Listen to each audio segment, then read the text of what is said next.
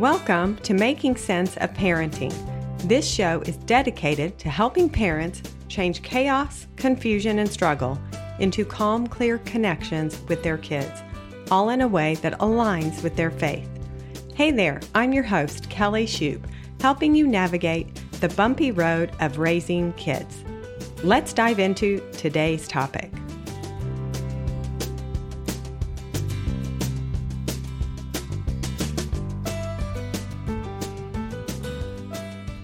Anxious and afraid.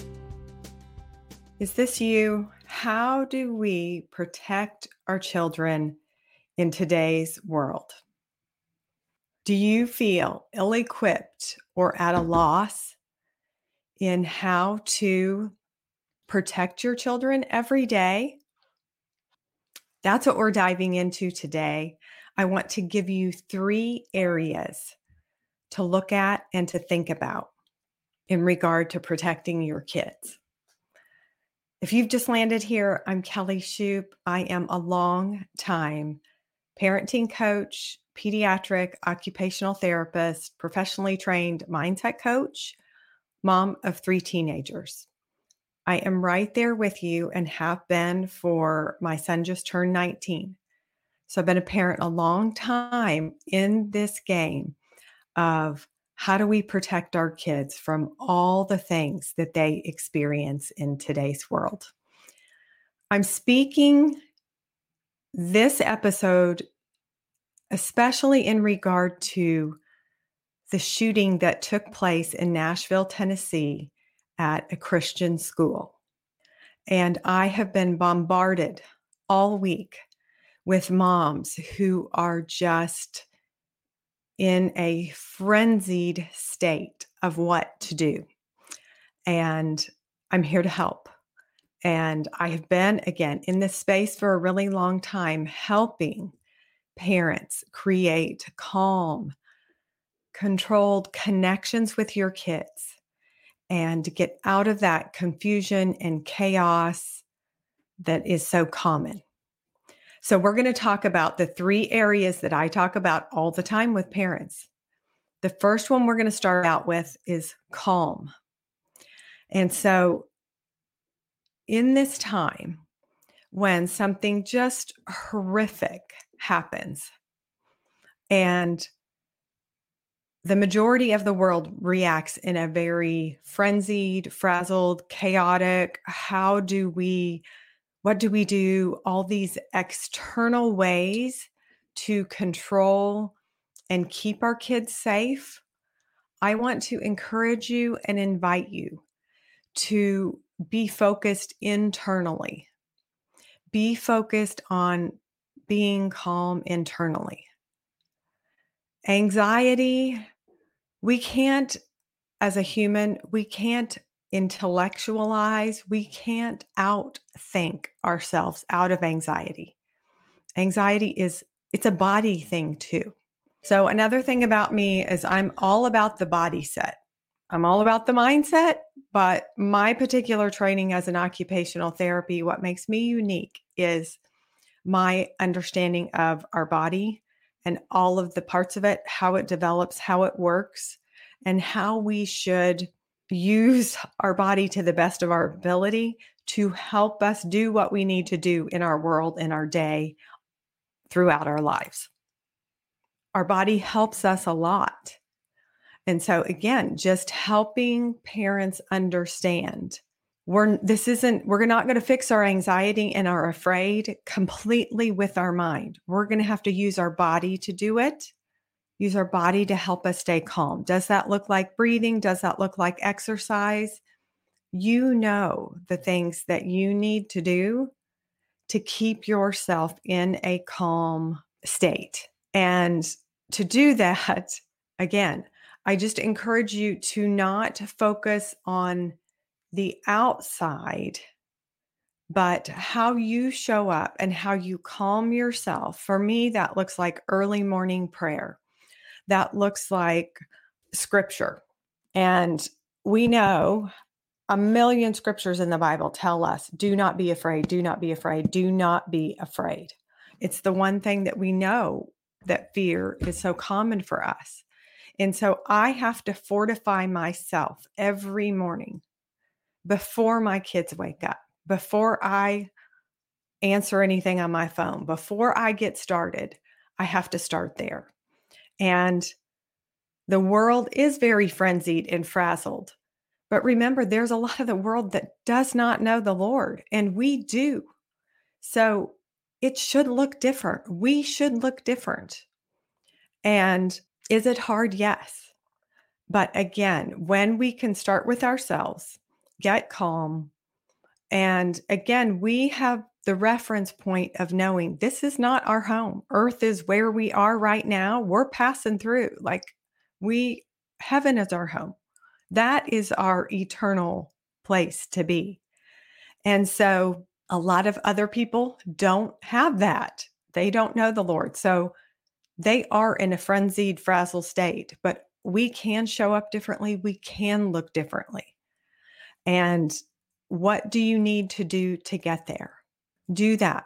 Get curious about what it is. Is it, a women's Bible study?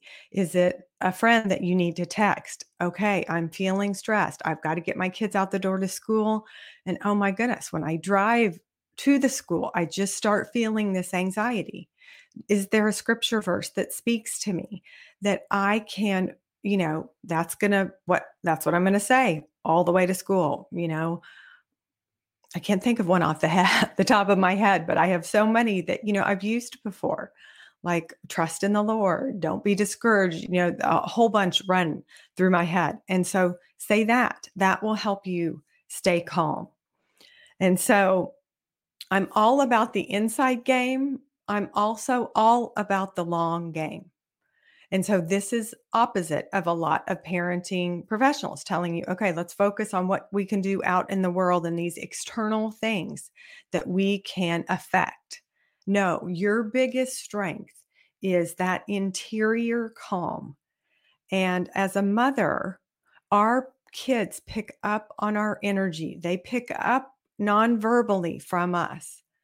If mom is stressed, if there's danger, if mom is on high alert for whatever, moms don't even have to talk, but our kids will pick up on it. And then that registers in their nervous system of, uh-oh, something's going on. And, mom's saying it's fine, but clearly her body language and the energy coming off of her, it is not fine. Something is up. And I always want kids, because their body, even at a young age, is reading the signs correctly. And so I'm always telling parents, that it's okay to voice if you are worried or anxious. But again, in this situation about the school shooting, fortify yourself and be calm and know you have a God who is in control. He knows exactly what is going on, and we can trust him. And wow, that gives me very much a feeling of calm. Yeah, it's okay to acknowledge that, that you're nervous about it, that, this did happen at a school. And I had a parent ask me this week, I just don't think I should talk to this about with my young kids because it could bring up more fear. If your kids are in a school, they are practicing active shooter drills, just like a tornado drill, just like a hurricane drill, just like a fire drill. That is probably occurring for them monthly. So that is already in their world. And so you want it to be something that you can, in a calm, neutral way, discuss with your kids, because it's a part of our world and we don't like it, but this is what it is. So we can deal with it again in a calm, neutral way. And we can fortify ourselves through prayer, through scripture, through exercise, through breathing, through tapping, I have a million different ways in our body how we can get to that calm, a-okay, neutral way of showing up with our kids. The second thing in how to protect, how to deal with these feelings if you are feeling ill-equipped to protect your kids is control. I have a lot of success-driven moms who find me and they like control. Control makes us feel better. It makes us feel safer. But we're not in control of any of it, really. And so, again, God is in control. And I cannot trust myself to be in control, but I know I can trust Him. And so, again, I just have to do what I can to control myself, to control the narrative that comes into my home. This looks like I don't watch the news. I don't have the news on in front of my kids. There isn't something running around a ticker tape that is keeping that on loop that any of my kids have access to. No, again, a TV station is not going to dictate the narrative that comes into my home every day. I control that. And so you can control what your kids hear about it. You can control what questions your kids have and how you respond. And so I had a parent ask me this week, my kids are saying, how in a Christian school, so these are, kids who, with families who follow the Lord, why do bad things happen to people who believe in God? And we have to teach our kids, we don't know exactly, but we do know that we can trust God. We do know that God is love. And the only way that God would allow something terrible to happen is if in the bigger picture, if in the long run, there is a greater good for it. And so again, you're having these conversations with your kids so they know. I'm all about giving tangible, physical things that kids can touch and experience and know in their world. So when I have talked to my kids about why do bad things happen in our world as we are faithful followers of the Lord, and the way that I explain it is that we can't see that big picture. We're not God. Now we are made in His image and likeness, and again, the enemy does not like us because we are made like God. But I will use an example of the park where my kids grew up and the equipment that they played on, that they thought, the swing set that looked so big when they were 2 and 3 and 4. So we still live close to that park.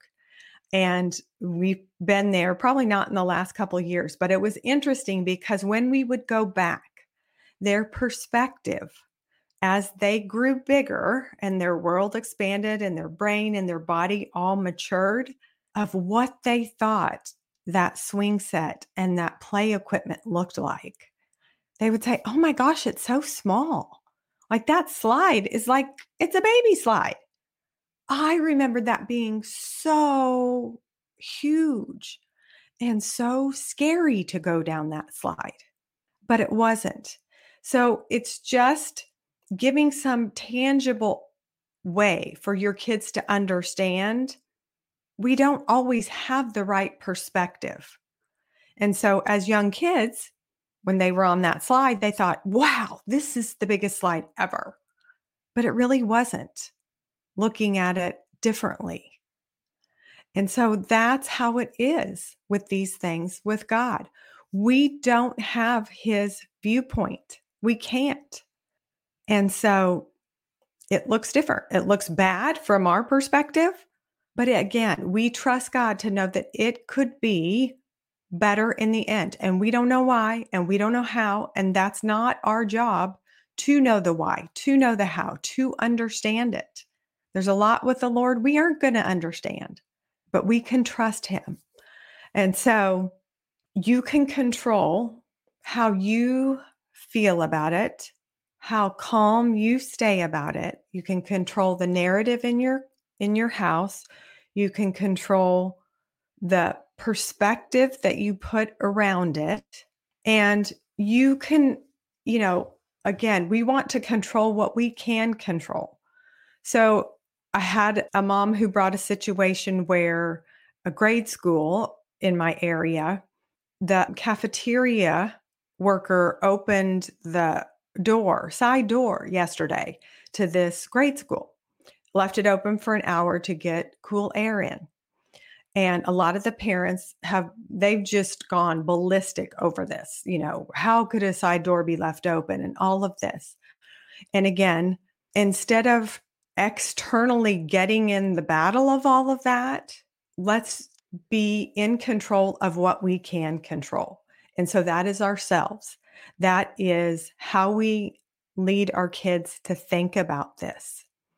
And again, my recommendation was stay out of that fray of frenzied, whatever it is, busyness, and ground yourself and ground your kids in that truth that we know. We know there is God. We know He loves us. We know we can trust Him. And we know that we are headed to some other place. So ground your kids in that.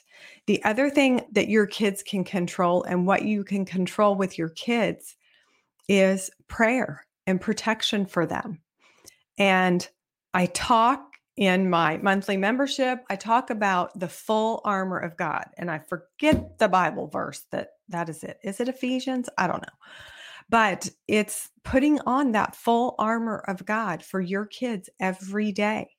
And again, if you have young kids, I like to do something physical. I like to do a physical, tangible, so they feel like they are putting on the armor of God every day before they walk out the door. And what does that helmet look like? The helmet of salvation, that breastplate of righteousness, their sword. What does their sword look like? Is it going to match their t-shirt today? I like to talk to kids about it.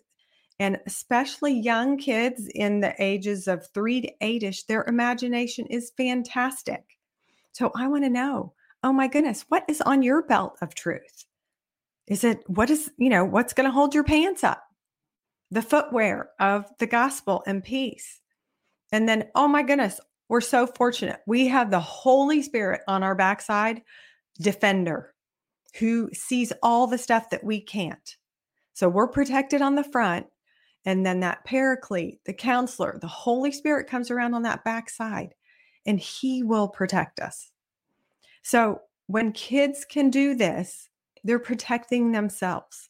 They're having a way of getting a physical, tangible, okay, I'm using my imagination to get all armored up to go out and face the world. And so that is something I can control. I cannot control them every minute of every day. So I had a mom who said, okay, well, we're just going to stay home from a bunch of these activities. I'm worried when I drop them off to do this activity at this specific building, that it's not secure. I don't know. I don't even want to send them down the street to play. And again, we can think about a million different ways that our children are unprotected. But taking away all of those things, you can't cross the street. Nope, you can't ride your bike. You can't walk down to your friends. You can no longer go to any of these things. It's not a life. It is not a life. Not a life for you to be so focused on not letting them do something to protect them. It's not a life for a child, because they would be living in your house in a bubble, protected, and they aren't getting the skills, the experience, all the things they're going to need later for college, for high school, when they first drive a car. Like, we cannot stunt them, their growth and development right here at these young ages, because they need it later. And we are not doing a good job of this. I mean, I see it in the research. I see it in all kinds of ways that I'm taking in information about kids and how they're learning and growing and developing, and the drugs and the suicide and the depression and anxiety, all of it. Like I want to know all of it because it interests me and I'm passionate about kids. And so controlling by keeping them in is not the answer.